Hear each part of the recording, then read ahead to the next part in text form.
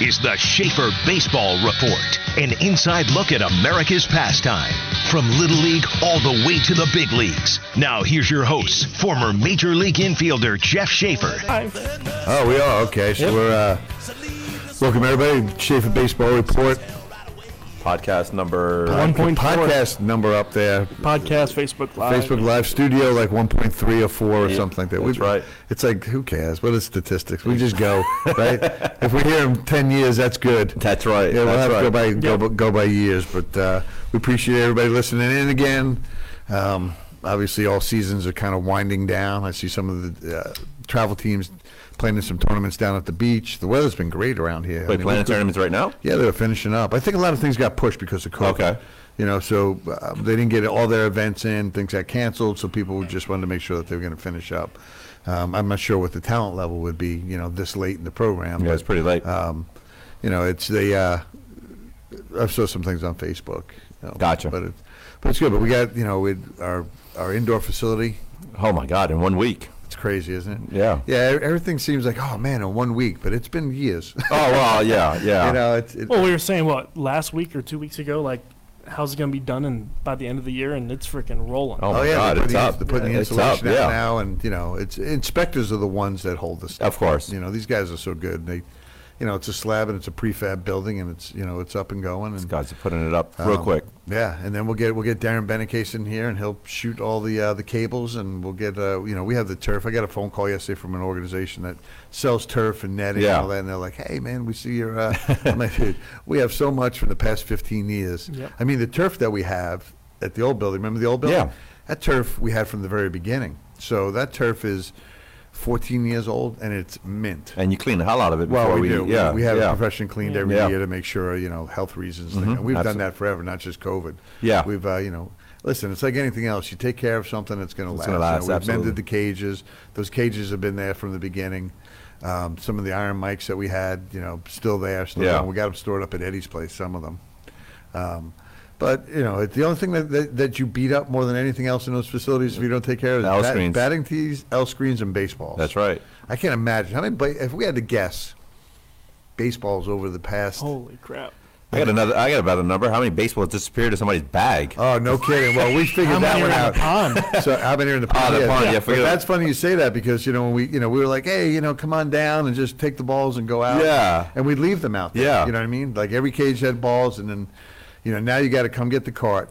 Then you go back out. Then you got to bring the cart back in. Because it's, you know, it's anywhere from $3 to $5 a baseball. As a coach, you go out there with a full bucket of baseballs. At the end of practice or a game, you got like 6. And Dude, like, when we used to go out to tournaments, not with tournaments, but the balls we ordered, we'd had stamps, CBC, right? Yeah.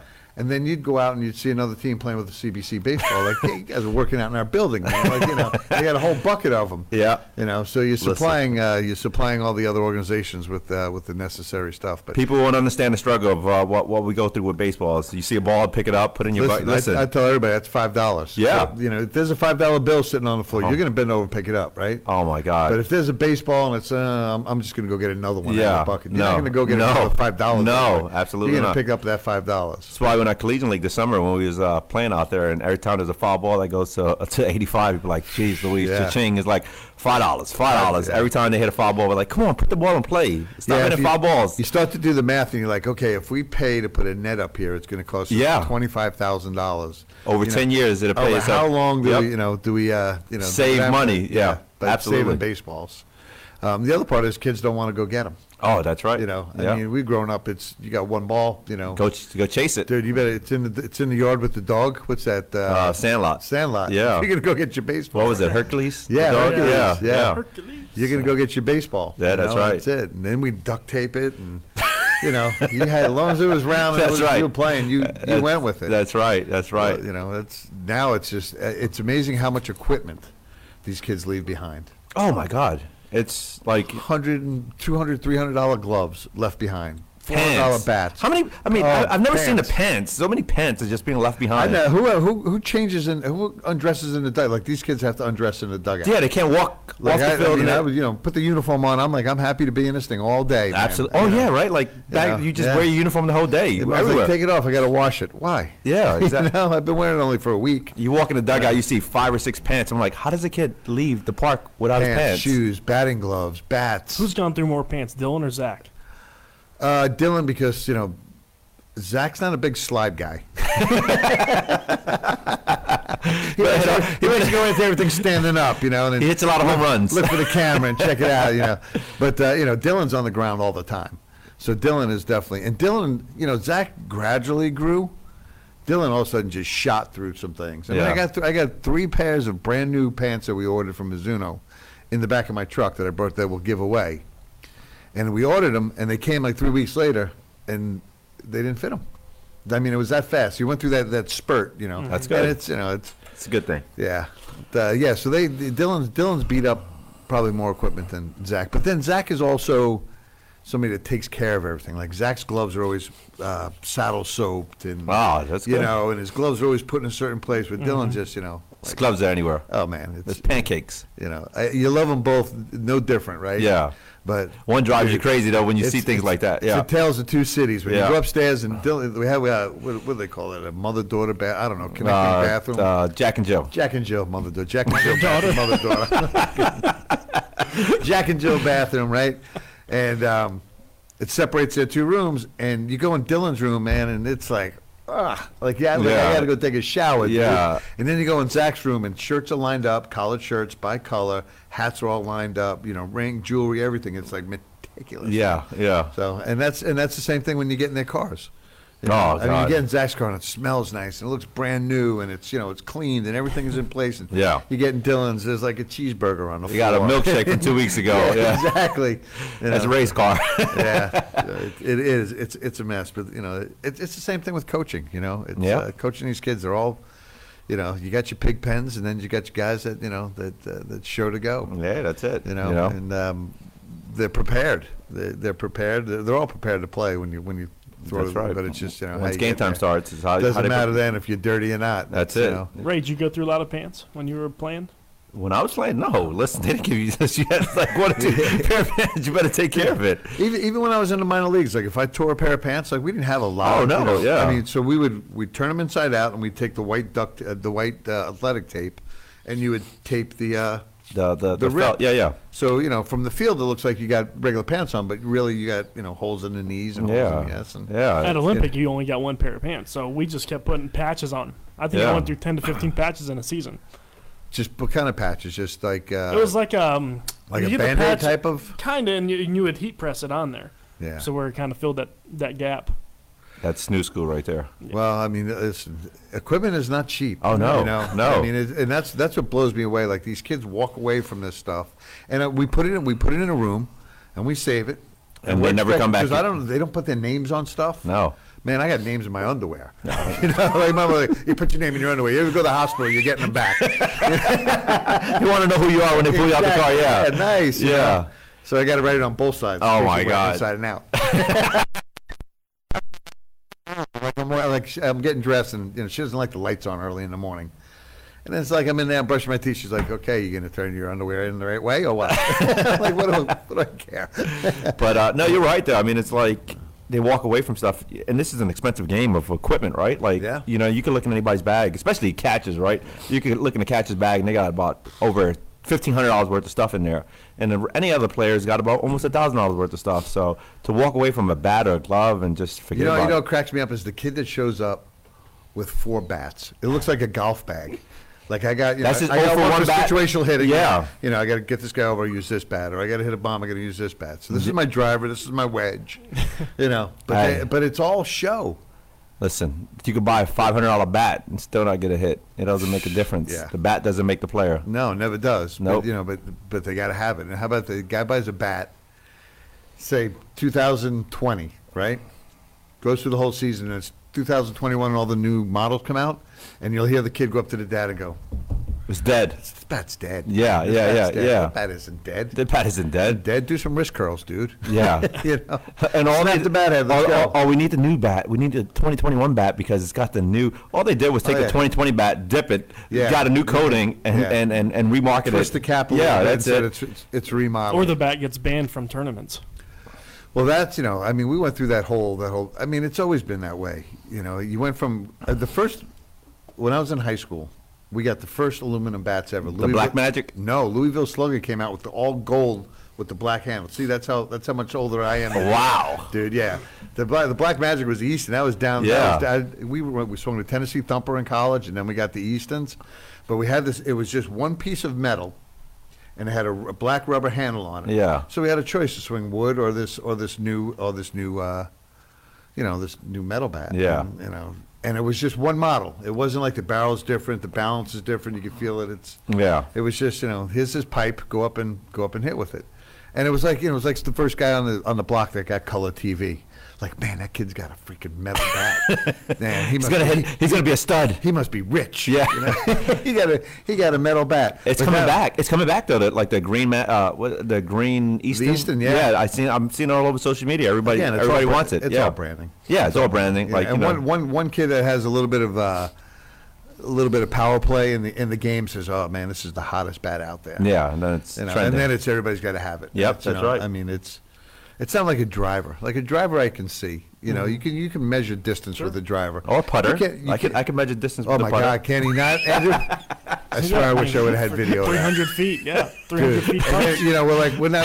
We're not like repairing divots on the green. We're like taking the sand on the green. Like, oh God, we're gonna get kicked off here. Get brand new sand. Like, this is a 3-foot putt. It's gonna break this way, and he goes, okay, boom. 3 feet times 10. So we thought it was a good strategy to let Ray lead off and show us the line. Absolutely not. But when you're hitting drives off the green back to the tee box, definitely does not work. That's not the line. We learned what was the strategy after the third hole. Drink more. Keep me in the cart and just drink more. Right. Like, I love this game. You never got out of the cart. For the next 15 holes, I just stood in the cart. Yeah, and you had the meeting going on in your ear. Oh yeah, that's right. That was too funny.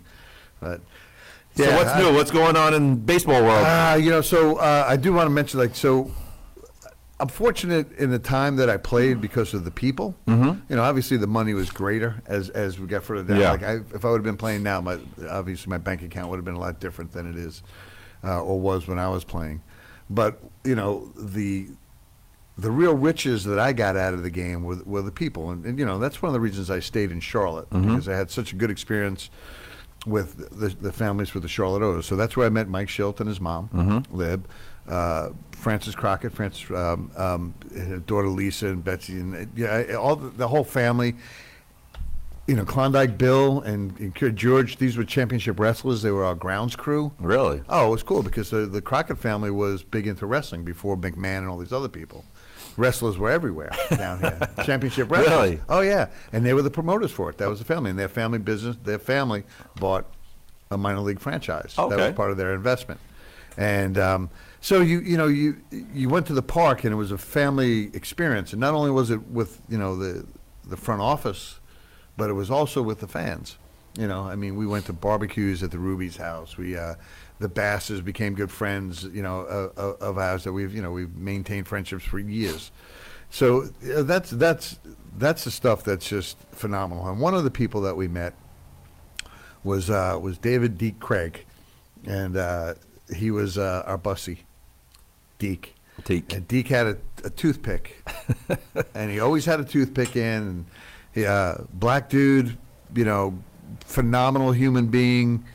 Would drive us through the midnight. Everybody's sleeping or drunk on the bus or whatever, and take you through the mountains. And when we traveled at night, at that level, we used to take pieces of plywood, and you lay them across the top of the seats. Oh. And those would become our beds. That's smart. Right? Well, yeah, you think it was smart until you started taking turns, and all of a sudden, 8 guys made a turn to, if you press the brakes, you're going. Oh, dude, it was crazy. I mean, I was small enough, fortunately. You fit in the luggage rack. But it was like a casket. I'm like, sleep like this, But I didn't have to deal with it. But guys would set up hammocks down the row. I mean, it was brilliant. Man, because that's how we traveled. You traveled through the night. You finish playing the game, then you'd get on the bus at 11, 12 at night, and then you'd travel all through the night, and you'd get to the hotel. And more times than not, when you got to the hotel, it was early in the morning. The rooms weren't ready. Of course, yeah. So now you're sleeping in the lobbies. And then we draw straws. We draw cards to see first room up who would get it. Okay. Starting pitcher would get it first. Of course. Right, and then starting catcher. Those two guys, you're off. And then everybody else on the team would have to just wait. And if you draw that last card, dude, and you're sleeping on that couch, and then by the time you get to your room, it's like, okay, let's get on the bus. We're ready to go to the field. Yeah, that's right. And that was the lifestyle. But to go back to my point, so Deke passed away this week, and I went to his service like other Charlotte O family members and former players and stuff in the area.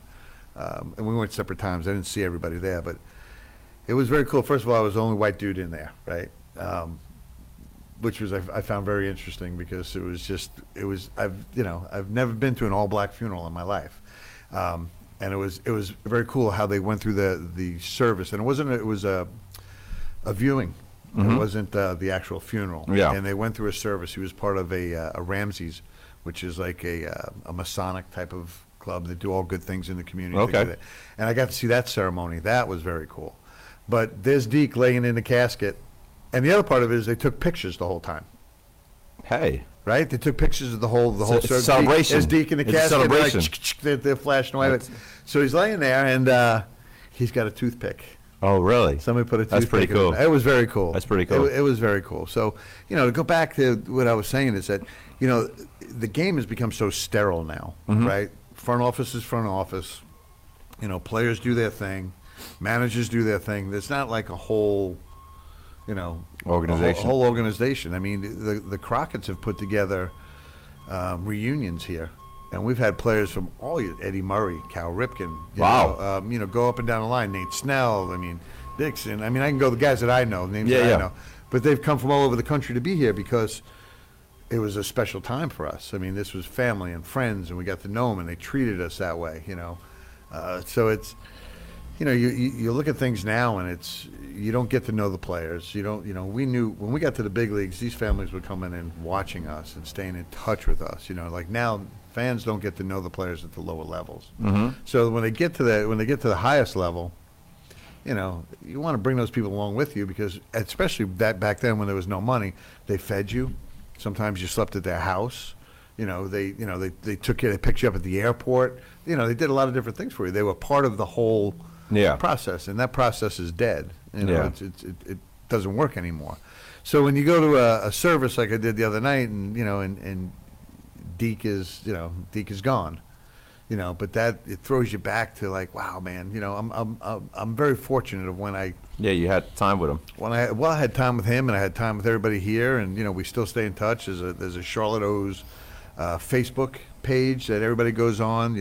Will George is a scout with the Rockies, is a really good friend that goes way back. Brooks Carey lives down in Key West. You can go on all these Alan Ramirez. I can go on Dan Logan, tallest first baseman I've ever played with, greatest guy ever in the world, nicest guy in the world, arm span from wall to wall, 6'6", 6'7".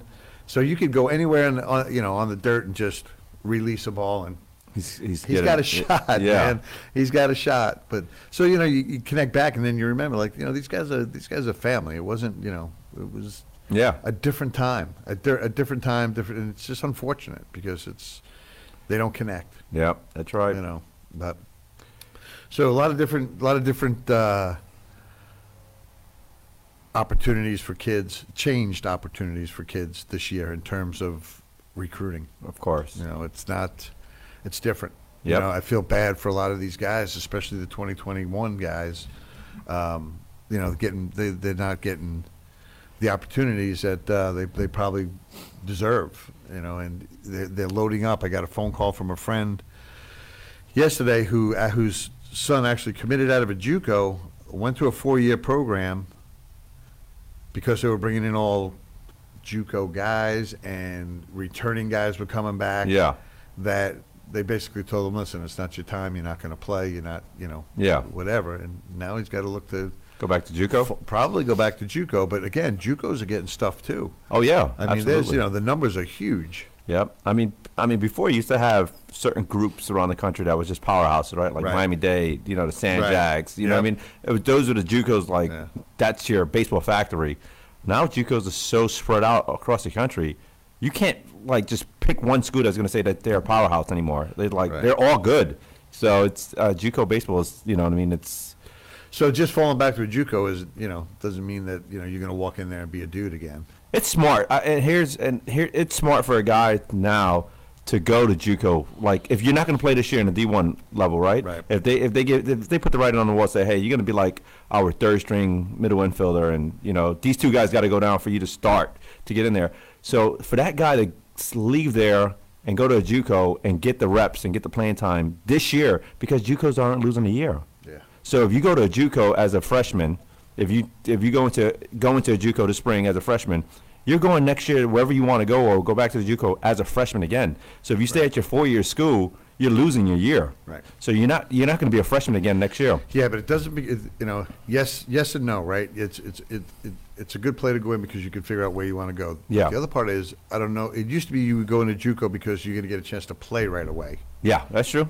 And you get, or you get 2 years to develop and be ready for a 4-year program. Yeah. Or, now you're going to walk into a JUCO and you may not even see the field. I mean, there's people bringing in 60 guys. Mm-hmm. Oh, listen, Ray walked to the Sand Jack last year. I think they had 76 guys first practice. You know what I mean, in September. Don't quote me on that number, but it was over 60 guys for sure. Yeah. So what do you do? Like, you know what I mean? If you're just a regular guy, like looking to just play, you're like the 8th shortstop that's trying out for this team. And now you don't have the same opportunity to work out and try out, so you don't get to evaluate all these guys through the fall. Yeah. I mean, you're losing that time to figure out, okay, I got 60 guys here. Who's my starting 9? Yeah, that's it. So Only 9 now to you're play. like, okay, that guy looked good for a while, but I only saw 15 at-bats. I didn't see 60 at-bats in the fall. That's true. I didn't. That's right. I didn't throw X amount of innings. So it's, there's definitely a logjam. We talk about it often. It's, we got a kid here. His name's Matthew McGowan.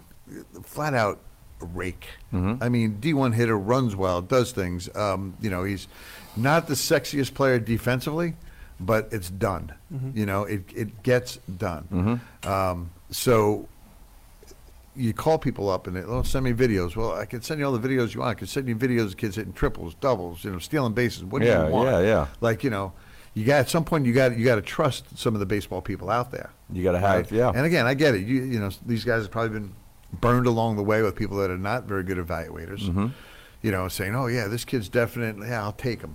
Like, these guys don't just take people to take them on words, whether it's my word, your word. It's very, very rare. I wish they would. Yeah. I mean, I think, if you had to put a percentage on it, we're probably going to be right 95 to 99% of the time. Yeah.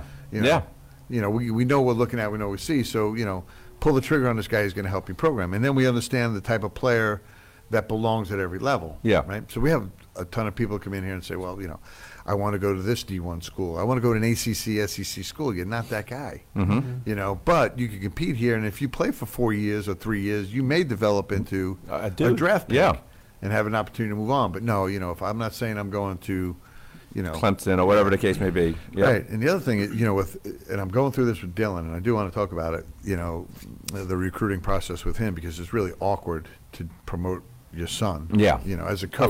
Of course. To promote your son. But, these kids that are signing as 2024s and 2023s, they're not really signed. No. They're verbally committed. It's just an agreement, basically. Not necessarily a full agreement, but just say, you like me, I like you. Right. Let's go on a date. Until you spend one day on campus, you're not locked in. No. So at any point they can say, we liked you then, we don't like you now. Yeah. Or we found another dude. Yeah. And they keep pushing it further back and further back. Now, I somewhat understand it now because of COVID and people being shut down. But, you start to go that far back, you better be an amazing evaluator in terms of being able to project. Man, we've talked about this a couple of weeks ago. The projectability, right? Okay, this kid, his family's this size. He's going to be X, Y, and Z. We expect him to run a sub-7. He's going to run a sub. He's going to run a 6.6. Mm-hmm. He's running a 7.1 right now. You better be able to go down those lines and figure it out. But they're plucking the low-hanging fruit. Yeah. And the low-hanging fruit right now is, the more physical kid. The bigger He kid, may be more physical as a 20, right now the years would be 2024, 2023s, okay? And the guys that are really skill set guys, that are really good skill set guys out there that are going to develop a little bit later, you're going to miss them. Yep, that's right. Because you rush through the process. That's right. So Dylan, for me, on the fortunate side is he's very physical. He's big and he's strong, and he's getting attention from the higher level schools, the SECs and the ACCs. Those are the guys on this side. Yeah. And but again, I'm selling my son, who is a 5-tool kid. If I step back, a baseball guy, now he's a streaky hitter. He's a kid that he'll just show up one weekend and he'll hit 4 doubles and steal 6 bases, and then he'll show up the next weekend and he'll punch out 6 times. But he can hit. It's there, and he's got pop. He can run, he can throw, he can field. It's legit 5 tools. So as a dad, you're talking to these guys and like, yeah, my kids, because how many times I hear from other fathers, my kid's, he's a legit 5-tool kid. He'll probably be drafted, whatever. So I have to always preface it like, listen, I'm coming to you as a baseball guy. Yeah. Not dad. Yeah. Not dad. I mean, I got enough respect for this game. To shoot it straight. I don't need to put my kid in a situation he's not going to succeed. That's right.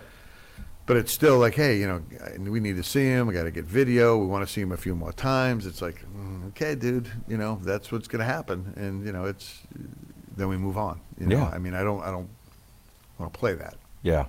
So. I mean, that's the thing. Like, I think you can see somebody too much, and then once you see them too many times, you can start finding like the flaws in them, right? So instead of going with your instincts of saying, hey, that dude's a dude, right? He runs fast, he throws. Like, what I could do with him, I could mold him into what I want to see in the next few years, instead of just saying, let me see video after video after video. I mean, I think what's happening now is that, a lot of guys are profiting off of this, what's happening, because they are good marketing guys and making videos and, like, promoting kids on social media, instead of, like, having the baseball instincts of, like, going to a park and just looking at a game and seeing who's the top 2 guys on the field and being like, hey, that guy's a dude and that guy's a dude. Let me make a couple phone calls. But they're making videos and clipping it to making the highlights. Oh yeah, that's what Andrew said that before. They're not videos like, I want swing and misses in there. Yeah, right? show me the real videos. Highlight reels. Yeah, I want to see a kid hit a pop up, and then how he rounds the base, even though the outfield is camped underneath. Yeah, those are things that you don't see in a video, because everybody's put together, like Andrew said, it's a highlight reel. Yeah, absolutely. Everybody's the greatest player in the world out there, and how could you not take this kid? He never made an out. Well, that's made every play. Yeah, every double play. That's right. I mean, I think that's the world we're living in right now, right? Everything is a highlight reel, right? Your Facebook is a highlight reel. Yeah. Your Instagram is a highlight reel. Yeah. Twitter Twitter is more, communication. So it's not really, you're not really promoting videos and stuff like that. They are though. I mean, they are. The Instagram is the younger guys. Us older people like Twitter. Yeah. I like Twitter. That's where I get my information. You know what I mean? If it's gonna rain, or whatever the case may be. It's gonna rain. I just use the Weather Channel. I'm gonna look at Twitter and see what they say. But no, to my point is that everything that you promote on social media is not real. Is not real life. Right. I mean, it's your life, but it's your best moments. Yep. So that's what a lot of these these recruiting firms now are promoting. Not real baseball players. They're promoting the best, the running gun, the guy that throws 99, right? Like, is that really going to happen in a baseball? Like, we've seen a video. I don't know if you've seen a video a couple weeks ago of a kid fielding a ground ball. It took about 8 crow hops to throw. Oh yeah, and then just to throw a freaking throw as hard as you could so you could get on the. I saw that. Like, is that really? Yeah. I mean, like in a pro style workout, in a recruitable, like you're saying. Yes. I don't know if it was a PG or a PBR or something like that. Yeah, it was something that was across the country that was going on, but so he could get that number at the end of the day, so they could put it on social media. Right, and somebody could go. You know what I mean? This kid threw 99 across the diamond. Yeah. You know what I mean? But he took 8 crow hops. He ran from center field. Yeah. Released it at shortstop. So if a coach didn't see the video, right, and just sees, oh my God, this kid threw 99 across the diamond. Who is this kid? Let's start looking into him. Yeah, you would hope. I can't believe that there's any college coach out there or pro guy out there would go, okay, that's a dude. But somebody taught that kid to do it, though. Well, I mean, no, because it's not. I don't think it's so much that he's trying to impress. He's trying to impress whoever's going to look at the thing and know that okay, you pick and release, and you throw 85 to 90 across the diamond. I'm going to go right. I mean, you click, and you're off, and you got that kind of hair behind it. That's one thing. But if you're a baseball guy, you and I are sitting here laughing at it as baseball guys, right? Did you see this guy? All the other baseball people in our baseball world are going, that's ridiculous. Yeah. You know, but yet. That kid's got that video.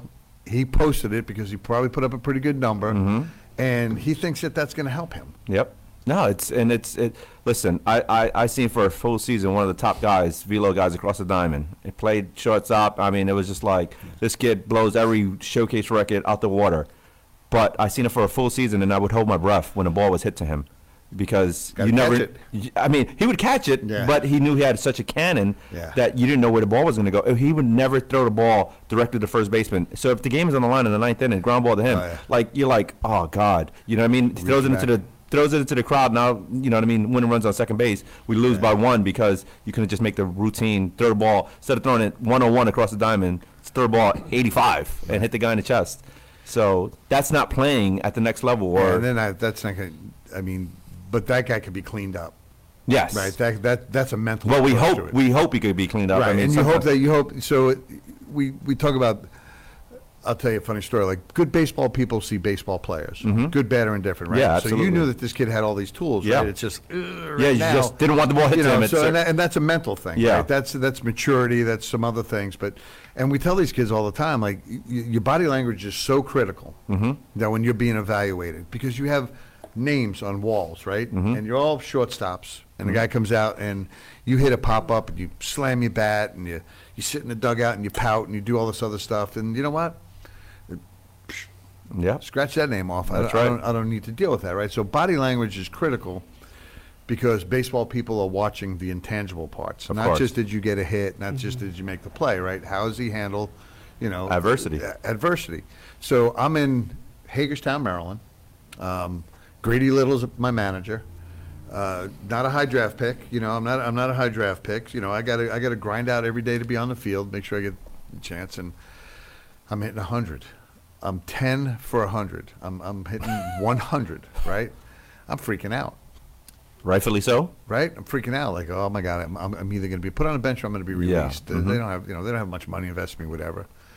Grady Little comes to I tell the whole story with my wife and swinging the bat and all that other crap. But the truth of the matter is he came there and he said, we're getting you out of here. I'm like, okay, release. But no, you're going to Double-A. I'm like, dude, I'm hitting 100. He goes, Shafe, you can play. You can hit. You know what? You hit this slump, you hit this whatever. Everybody in the organization sees it. You need to be at the next level. Let's shake this one off and go. So it's explaining that to kids at this age, I see some amazing. So you see a kid walk to the plate, takes fouls a couple balls off, chases a slider. It's like that kid can hit. Yeah. Now we may go bang him with sliders the rest of the weekend and get him out, and he'll make his adjustments somewhere down the road. But that kid is going to hit. Absolutely. He's going to do it, and a kid goes out and he overthrows a cutoff man or something like that. Yeah. It's going to be fine because we're dealing at this age that we coach at, Ray and Andrew, and Andrew's coached more with the young guys, but he's coached with the older guys when we've been in Cary with USA Baseball. Is you're dealing with immaturity physically and more so mentally. Yeah. Oh, of course. Because you really do over time. You learn how to deal with the adversity that we're talking about, the failure in the game, because it's tremendous. I mean, so you're trying to figure out how to coach these kids into being more positive. Yep. And it's tough because I was a snapper. You know what I mean? But my snaps didn't last that long. Yeah. I had to get it out and then regroup. I got to go. And what I learned from that. That's right. Where some of these guys will take a bad at bat or a bad game. It'll go the whole first game, and they'll take it the whole weekend. That's right. Oh, that's true. They'll take it the whole weekend. I had a motto when I was coaching. You know what I mean? It's just like, hey guys, there's a toilet in the dugout, right? Like you have a bad at bat. Flush it, get your 10, 20, 30 seconds out, whatever you want to do. But once that inning is over and you go back on the field, that at bat, whatever happened, is over. You flushed it, it's gone. I forgot about it, you forgot about it. Let's continue playing. You know what I mean? But like you said, they can't just put it down and just say, hey, that was just one at bat. If they go 0-4, forget about it. That weekend is shot. No, I want to tell the kids, like, listen, dude, you don't think I ever struck out? Go look at Pete Rose's record. He's got more hits than anybody else in you know, how many outs did he make? He made more outs than he had hits. But it goes to the parents too. A lot of parents put that pressure on the kids where, you know, if it was just up to the kids, they would forget about it. But they got to, they know, they know they walk into the car and the parents are talking about it. What happened? Well, what it's did all, you do? everything is scholarship driven too. You know? Like I'm 12 years old and I made a mistake. Oh my God, I'm not going to get a scholarship. You're 12. Yeah. You know how many more mistakes you're going to make more mistakes probably than you make great plays going forward. Right Absolutely. Now. So, Absolutely. You know, and the pressures of the parents. That's, you know, you're never going to be able to stop that. You know, you hope that kids get in an organization where you can explain to the parents, like, back off. You know, I mean, this is such a journey. It's funny. Something came up on Facebook, and I'm watching Dylan and Zach 7 years ago at the CBC fielding ground balls, right? And they have paddle gloves on. And the first ground ball Dylan takes, he's got the paddle glove on the wrong hand. I'm like, Dylan. Left hand. Right. You know, this guy's on the wrong hand. But he picked it. Oh, hey. He picked it, and then he switched it around. But, you know, to explain that, you know, if this is what you want and you're going to chase a scholarship at that age, you need to back away. Yep. And let the right people take it over. Yep. And let this thing develop, because I'm watching Dylan right there, and Dylan is doing things because he's been taking ground balls. You know, this is 7 years ago, so that makes him 9 years old. But he was taking ground balls when he was 5 and 4. And he's picking, throwing, following, doing whatever. But that was, you know, the whole journey. And now, so I look at that video from then, and then I know, you know, where he is now and how he plays the game and how he takes extra bases and how the instincts are all there. You know, I'm watching this raw, projectable thing to what it is now to what it could be, you know. If it continues. You know, by his senior year, and then, you know, possibly in college or pro ball or whatever. If it happens, it happens. But, you know, to your point, Ray, I mean, back off, dude. Back off. And, you know, if you don't trust the coaches, you're not the coach. Yep. You know, and your knowledge is probably not as high as the coach's experience or knowledge. Yep. But you're not comfortable with it. You're not going to be comfortable with the next guy or the next guy or the next guy. That's right. You know, and you got to understand that this is a run.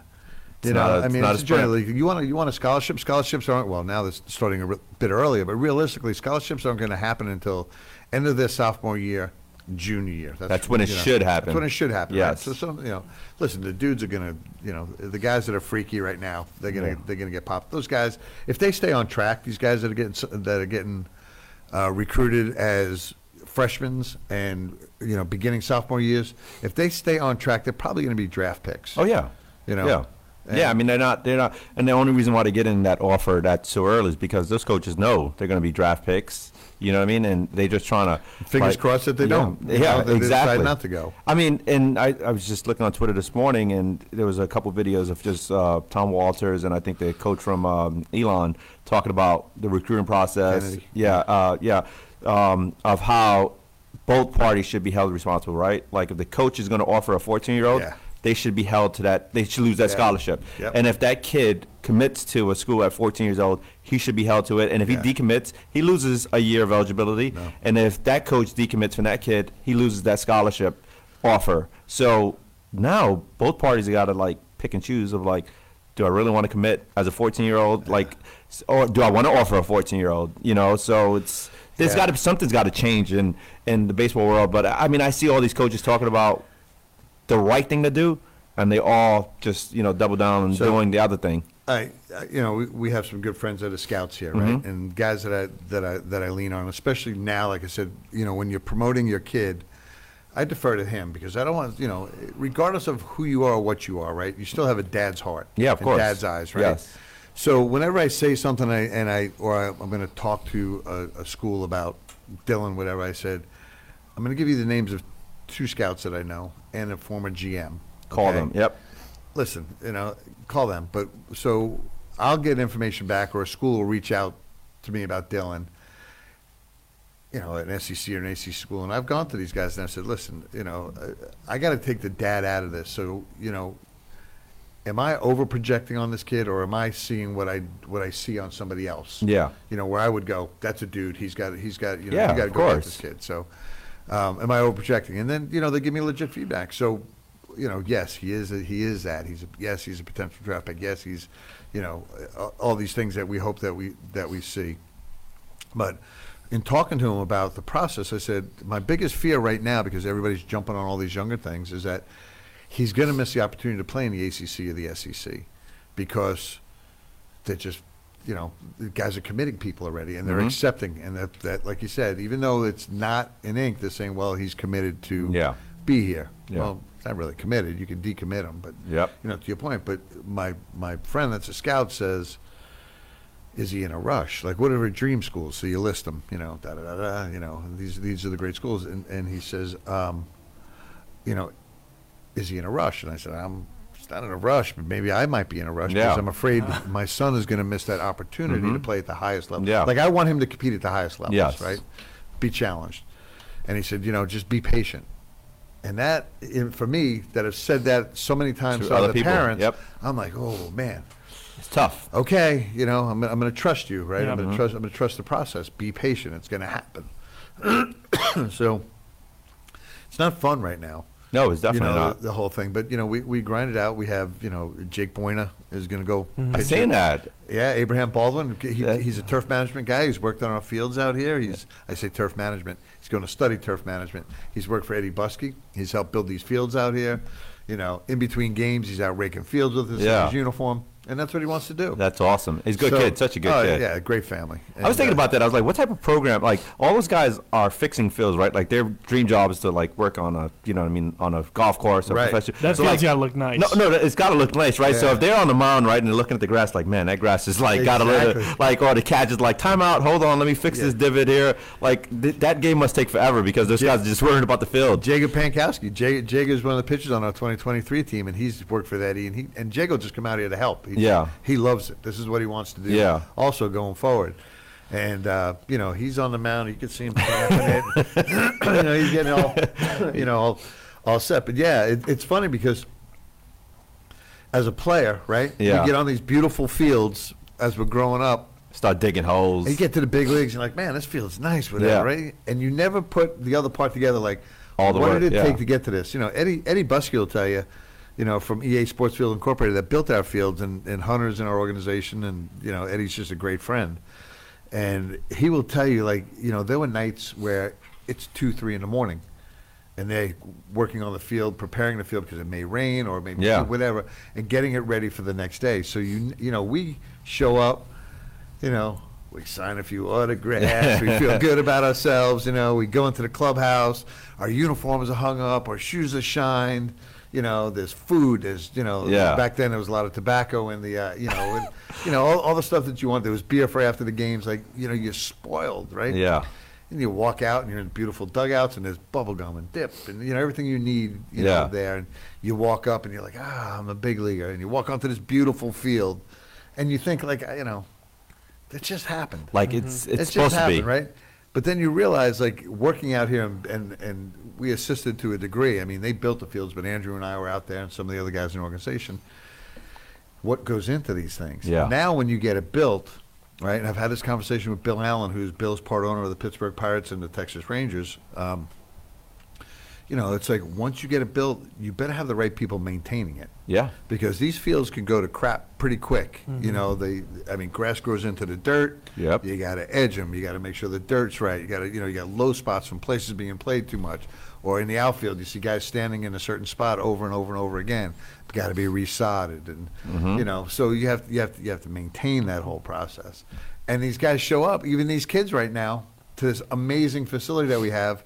Like, this is nice. Yeah, dude, you don't know how nice it is, and you don't know how much work went into making it nice. That's right. No, I don't think these kids understand when they walk onto a field like this or when they go down to Georgia and walk onto those beautiful fields that, hey, this is a privilege, right? Yeah. Like, this is not supposed to be, like, this is not the norm of, like, kids around the country just playing on beautiful fields like this. These kids. If you're going to go play at Pebble Beach, you're going to pay Oh, top dollar. $500, $1,500 a round or something crazy. I'm driving in the golf cart. I'm not playing. That's right. Do I get half price? That's right. Yeah. Could you imagine Ray on the greens at Pebble Beach? There'd be like sirens going off. Get this guy out. People coming out of the bushes, dragging them off. Oh, jeez. But yeah, so you would pay top dollar. Yes, absolutely. To go play this amazing golf course, yes. right?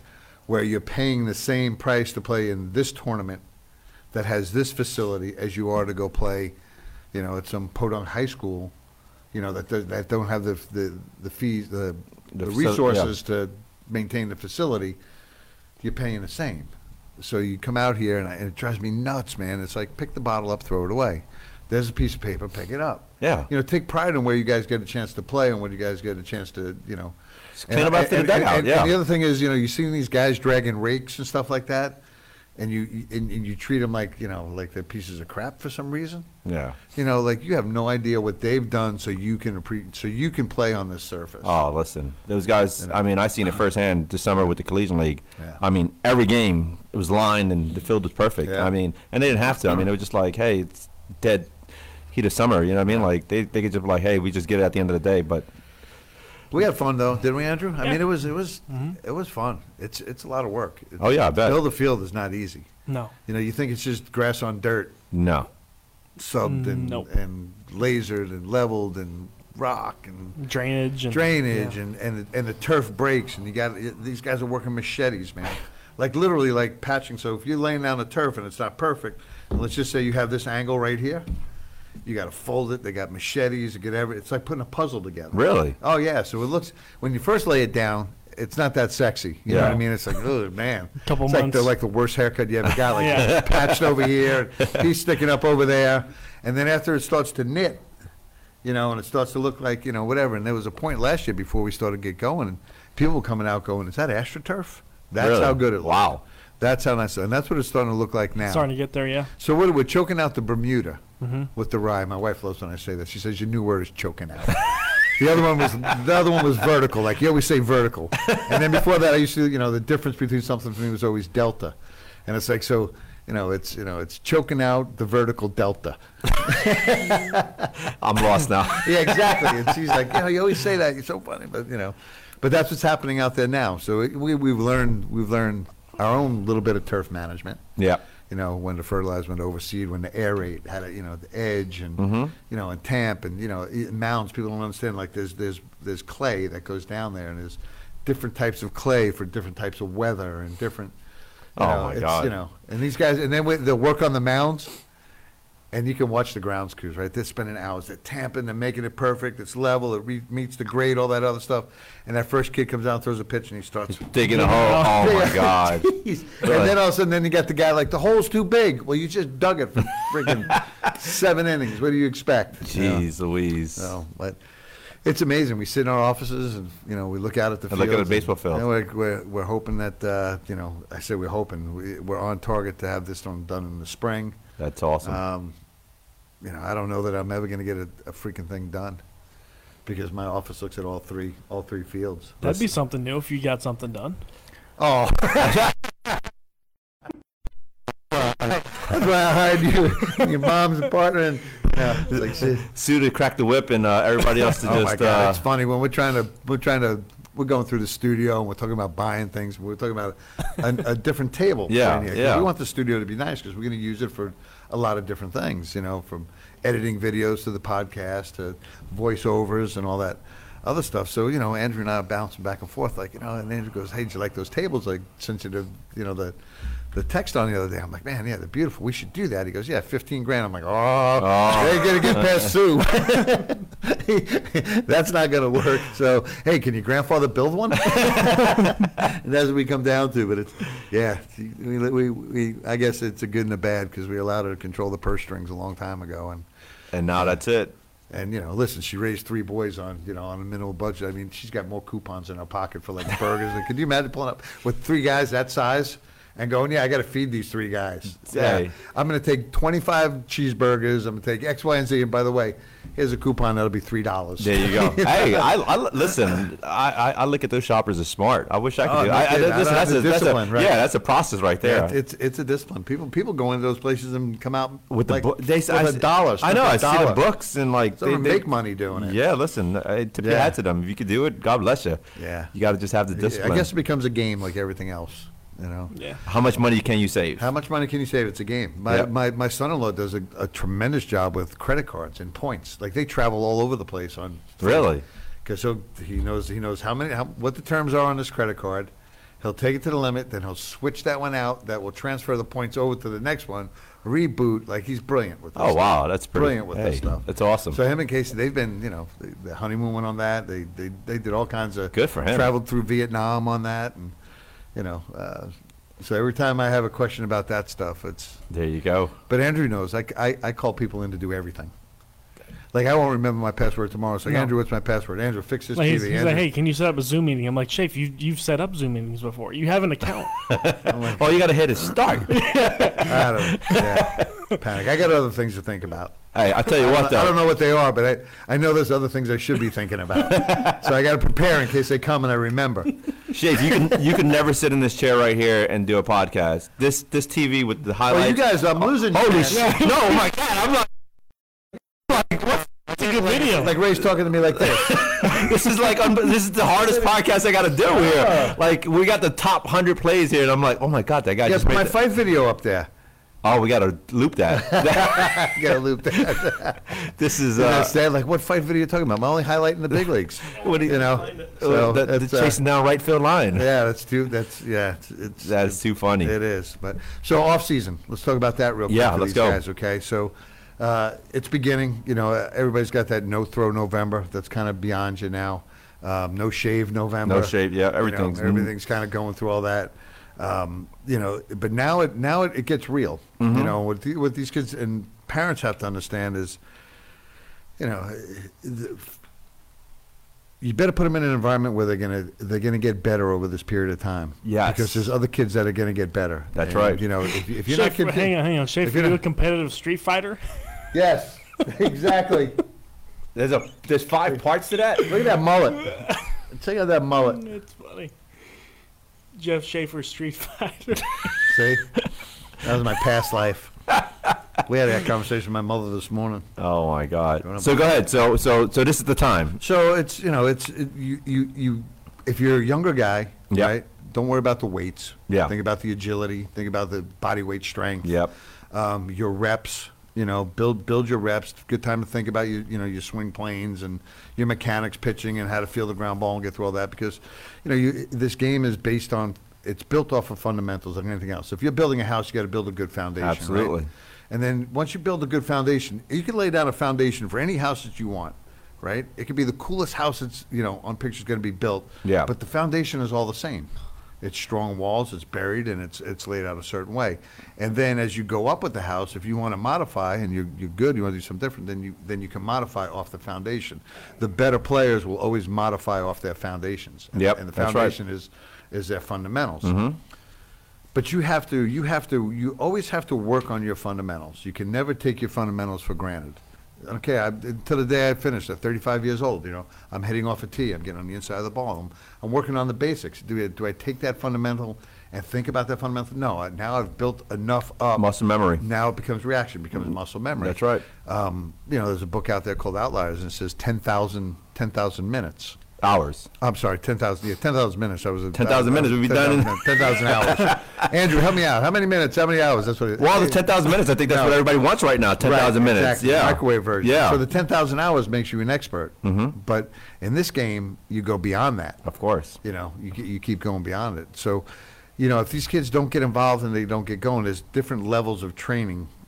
For each age group. Are you mature enough now to go ahead and start to lift weights like Dylan is, and Dylan will tell me he's coming home, he's max squatting and stuff like that. Okay, you're that guy. I wouldn't have wanted him max squatting at 8 or 9 or 10 years old, or 12 years old, or 11 or 13. But now he's become more physical. His body, his growth plates are closing. You can see he has some definition. Zach's the same way. They physically got themselves ready for that approach. So make sure when you're going out and you're looking at, this off-season training, that one, you have to do a lot of baseball-specific stuff. Yes. You always have to keep working on that. But two, you better get bigger, stronger, and faster along the way. And make sure that bigger, stronger, faster is specific to your game and your position. Because you can go lift like a football guy all day long, like snatch and jerk and press and everything is straightforward and move. And that's not going to benefit you. Absolutely not. This is the time that, I think parents overlook or take for granted, right? Like they look at this, the season just ended 2 weeks ago, we're going to take November off, and the holidays, we're going to take December off, and then we're going to pick back up in January and start doing our throwing.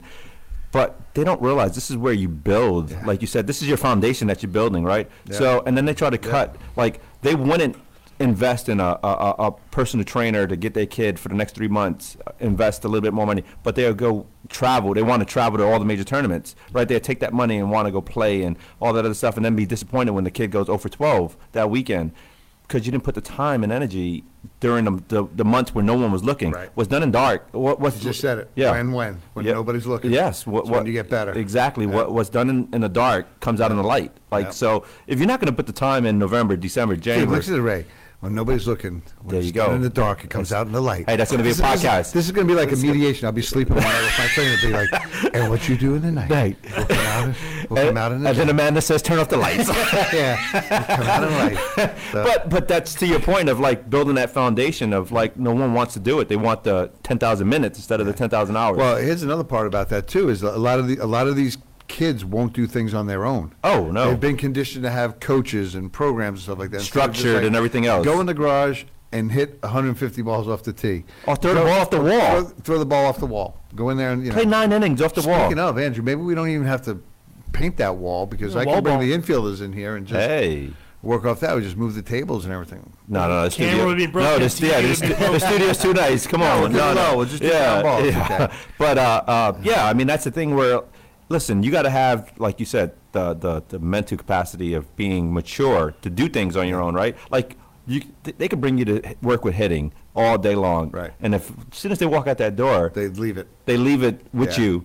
Yeah. What happened? What good is it? In between, what would you do from the time that you were with me to the time you came back? That's it. I mean, and that's the thing where I talk to a lot of parents that ask for my advice, or I work with people and I give them homework. Yeah. Like you can't just throw it all on me, right? Right. Like you can't say, hey, he worked with you, he didn't get any better.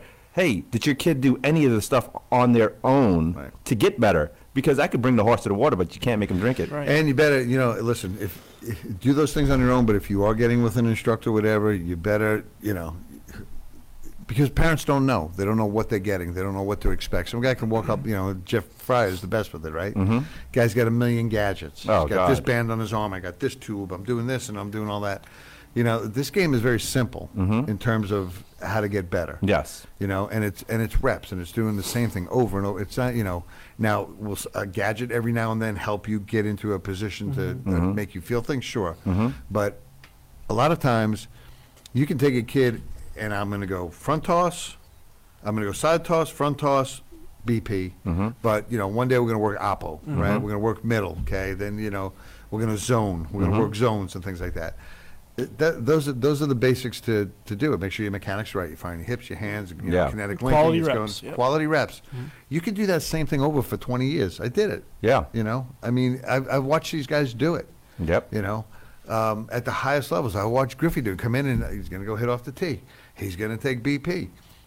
That's all he's going to do. He's not going to go get this gadget and that gadget and do, Yeah, this has become the generation of gadgets, though. Sure. Yeah, listen, it's social media. We can sell anything we want. Yeah, right? that's right. You can invent anything you want. So when you're going out to get an instructor or you're going to an organization, you better make sure that you are checking all the boxes. And just because the guy says, I got this tool or that tool, or I've done this, or what's your experience? Where you been? What's the mental approach? And that's the one thing that you'll find with coaches that are teaching hitting or this other thing, is how do you teach these kids the mental approach? You teach it because you've been there and you've had to go through it. That's right. There's a process, and this is how you deal with this thing in your head. Yep. It's not the mechanics of your swing. That's right. It's that you're chasing pitches out of the zone. You're now recognizing that the fact that all this guy's doing is throwing fastballs away. That's and right. You're now looking to take them away. Your mechanics are fine. Just do what you're supposed to do with the pitch. And these guys can't do that. And so hitting coaches are great in terms of the younger kids, because you're building, again. Of course, anybody can go read. We can build that foundation, and Yeah. this is the swing. And more times than not, at 10, 11, 12, 13, 14, whatever, you're going to get a good pitch to hit, put the right swing on it. Yep. But now that you start to get into the levels that you want to go to in terms of high-level high school, college, professional baseball, now your mental approach comes in. Okay, what's this guy doing on a 1-1 count? Exactly. What part of the zone is he pounding on me? What can I do with the pitch? Because I can't handle this inside pitch, so I better look away. That's right. Well, you said it early in the podcast that, right, when you plan, so when you're in the dugout, right, either you or John Ennis sitting on the bucket, you guys are calling the pitches, I right? don't sit on a bucket ever. So you guys are calling pitches, right? Right. Like John Ennis is calling pitches for his guys. So you're hitting, as an 18-year-old kid, you're hitting against an ex-major leaguer pitcher that's knowing the pitches, finding the holes in your swing, right? So if you don't have that mental approach and know how to fix those holes, John Ennis is going to find it, and he's going to expose it, and you're going to go 0 for 4 that day. Yeah. So that's why it's even tougher now. Before it used to be a catcher just calls, I want a fastball, I want a curveball. Oh, yeah, if you're behind the count, it's a fastball. Yeah. It's The catcher's tired. It's the ninth inning. It's freaking 100 degrees. He doesn't want to call a curveball in there. He doesn't want to block. He's going to call a fastball. But as you got expert pitching coaches that's out there that's trying to win a game. Right. So they're calling the pitches, looking at, hey, this kid is off the plate. He can't hit anything on out of half. We're throwing sliders away. Yeah. And so that's your mental approach. Yeah. Yeah, it's your cat and mouse that this game is. And people just think that it's, throw the ball, hit the ball, catch it. No, it's not. It's totally so much more. It's an amazing chess game. That's right. The deeper you get into it, it's pretty crazy. So a lot of times we'll let our catchers call the majority of the game. But like you say, with John or Tim, whatever, if there is a situation that we want a certain pitch thrown, it's like, yo. That's right. Then we go to that. And then when they come off, like, why did we do that? Exactly. Exactly. Okay, so you got to get this in your head that, you got to be able to watch this swing as a catcher. You got to be able to analyze this swing and know, this kid hit a piss rocket off a middle in fastball last time. Yep. Well, don't go call a middle in fastball up exactly. the next time. That's, make him prove that he can hit something else. That's right. And I mean, and all these parents and a lot of these players want to play on that top tier, right? Yeah. But what happens when you're on that top tier? You're facing everybody's number ones that can throw 3 pitches in any count. Yeah. And now you got a pitching coach that's you're playing a video game back there with this guy. So now you can't hit a curveball, right? Because you don't work on hitting a curveball. So your hole is a curveball. So what do you think you're going to see? Yep. When you got a guy that can do it. This game will expose you. Oh, at some absolutely. point, and you got to make adjustments. How we doing? We're good? You want to check out your phone? Oh, geez. You got it. What questions? You got any questions out there? I had one, but we can cover that next week because it's going to take a long time. Oh, okay. Is it That okay? one, yeah. All right. So you want to go over this? Oh, no. This is. What's this? So who's up right now? How about one of my 2 home runs? Oh. Is that easier? Well, so what happened here? Why did he get hit? All right. So there was an issue between us and Milwaukee. Put it on pause real quick. There was an issue between us and Milwaukee from the prior year. I had just gotten here. Yeah. I had just gotten up, right? And so Dave Valley was catching, and I don't remember if it was spring training or during the season, but somebody came and took him out. Yeah. And apparently it was a dirty slide, and somebody got hit, and back and forth, and all of a sudden this bad blood had been brewing over the course of the year, and that was the year before, and then we come into this year, and it's not over. Guys can't let it be. Listen, not back then. People don't forget. People never forgot back then. Hard nose, man. Yeah, so it was different approach. So Tracy Jones comes up. Seems like he knew he was going to get hit. And Sieber just passed away this year. This guy just passed away this year. Oh, wow. Yeah, but he had a tough life. He was rough. So Tracy gets hit, and Tracy's a rage monster. He was part of the old Nasty Boys with Cincinnati, so he had this mentality. Yeah. And he took no crap. And so he's telling you right now, I'm gonna beat your ass. Yeah. And Yeah. Sieber, who's just crazy anyway, he's like, come on, let's so there it goes. Go ahead. So Sieber's trying to jump in on it. All right, where's Shafe at? Where's Shafe? Oh no, I'll show you. I'm on the bottom of the pile here in a minute, getting my ass beat to start. So yeah, it's just funny. Brian Holman, stay in touch with him all the time. Jeffrey Leonard's on this field. There's like 3 Don fights Fowler, going on right Randy now. Johnson, That was a bad dude right there. Gene Harris, straight out of Compton. Oh, really?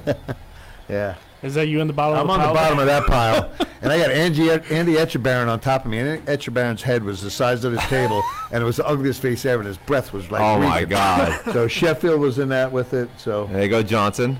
yeah. Griffey. Here's Griffey. Where's Yeah, Griffey? Griffey. He's in the back right there, 20. Yeah. Right there. Yeah, they were like, keep Griffey out of the pile. You know. Oh yeah, absolutely. He always wanted to kind of jump in on it. That's funny. So. So. Wait, where are you at? He's on the left. Just getting up. Okay. So I'm getting up. Somebody patting you in the back, like, good fight. Yeah, all right. Good job. And then Shafe Rage Monster took over here. Oh, wait. Is that what happened? Okay. What happened? I mean, look, you look calm, pretty calm right here, Shafe. This doesn't end. This is. Oh yeah, I know. It keeps going. So what pissed you? What got on your nerves now? Is it more of you just kind of still wound up? Well, you're a fighter. I mean, that's what I grew up being. You know, so if there's a fight, you don't go. Oh my God! I wasn't sure if something else was said to you. So there's Gene Harris. And Randy. Randy just. I mean. He's trying to just Randy, oh my get God. in the middle of everything. He wanted something to somebody.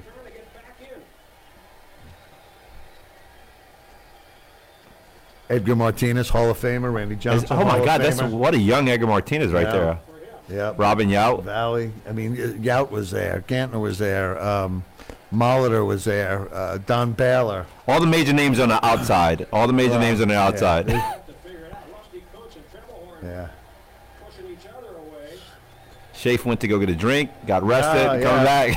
I'm just like, okay, dudes, you know, because usually in baseball fights, like, this is over. Yeah, so okay, let's go. And all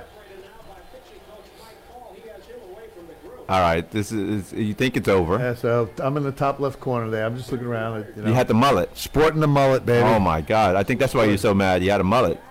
So did everybody else had. We could have just pulled each other's mullets. That would have been the fight. Like, just pull on everybody's mullet. Oh my God! Yeah. So, but Harold Reynolds. Look at Harold Reynolds. Harold Reynolds. Yep, there I am right there. So it's okay. You know, I don't want my hat. Not as great now. I'm like gray and glasses, and you know. So Gino. All right. So what happened? What happened coming up? Okay, so this doesn't end right. So Gene Harris, you know, the one I was talking from Compton, he's a bad dude. Yeah. So he's not done. He's in a mindset like, you know, I'm in a gang fight. Like let's go. This is on. So why does he have a collar on, by the way? He's a man of treble horn. Who knows? You know, like I mean, Tom was a nice enough guy, but at this moment he wasn't. You know, okay.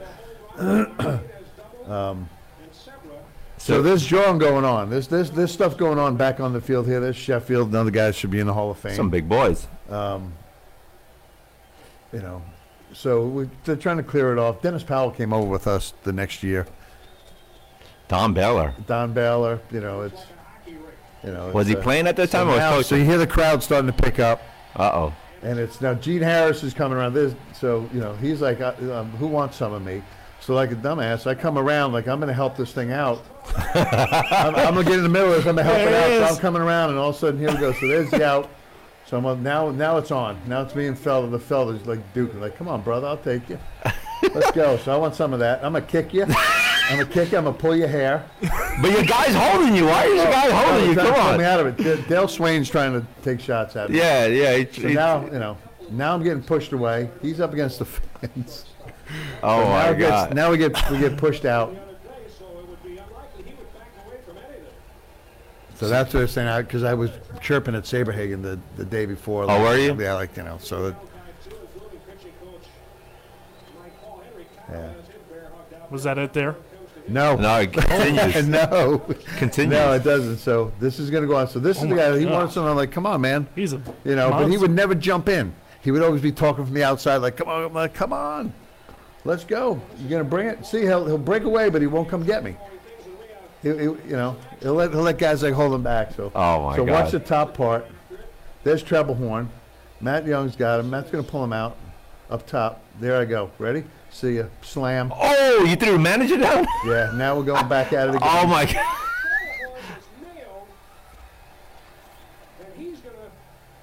So you and the manager's going at it right now.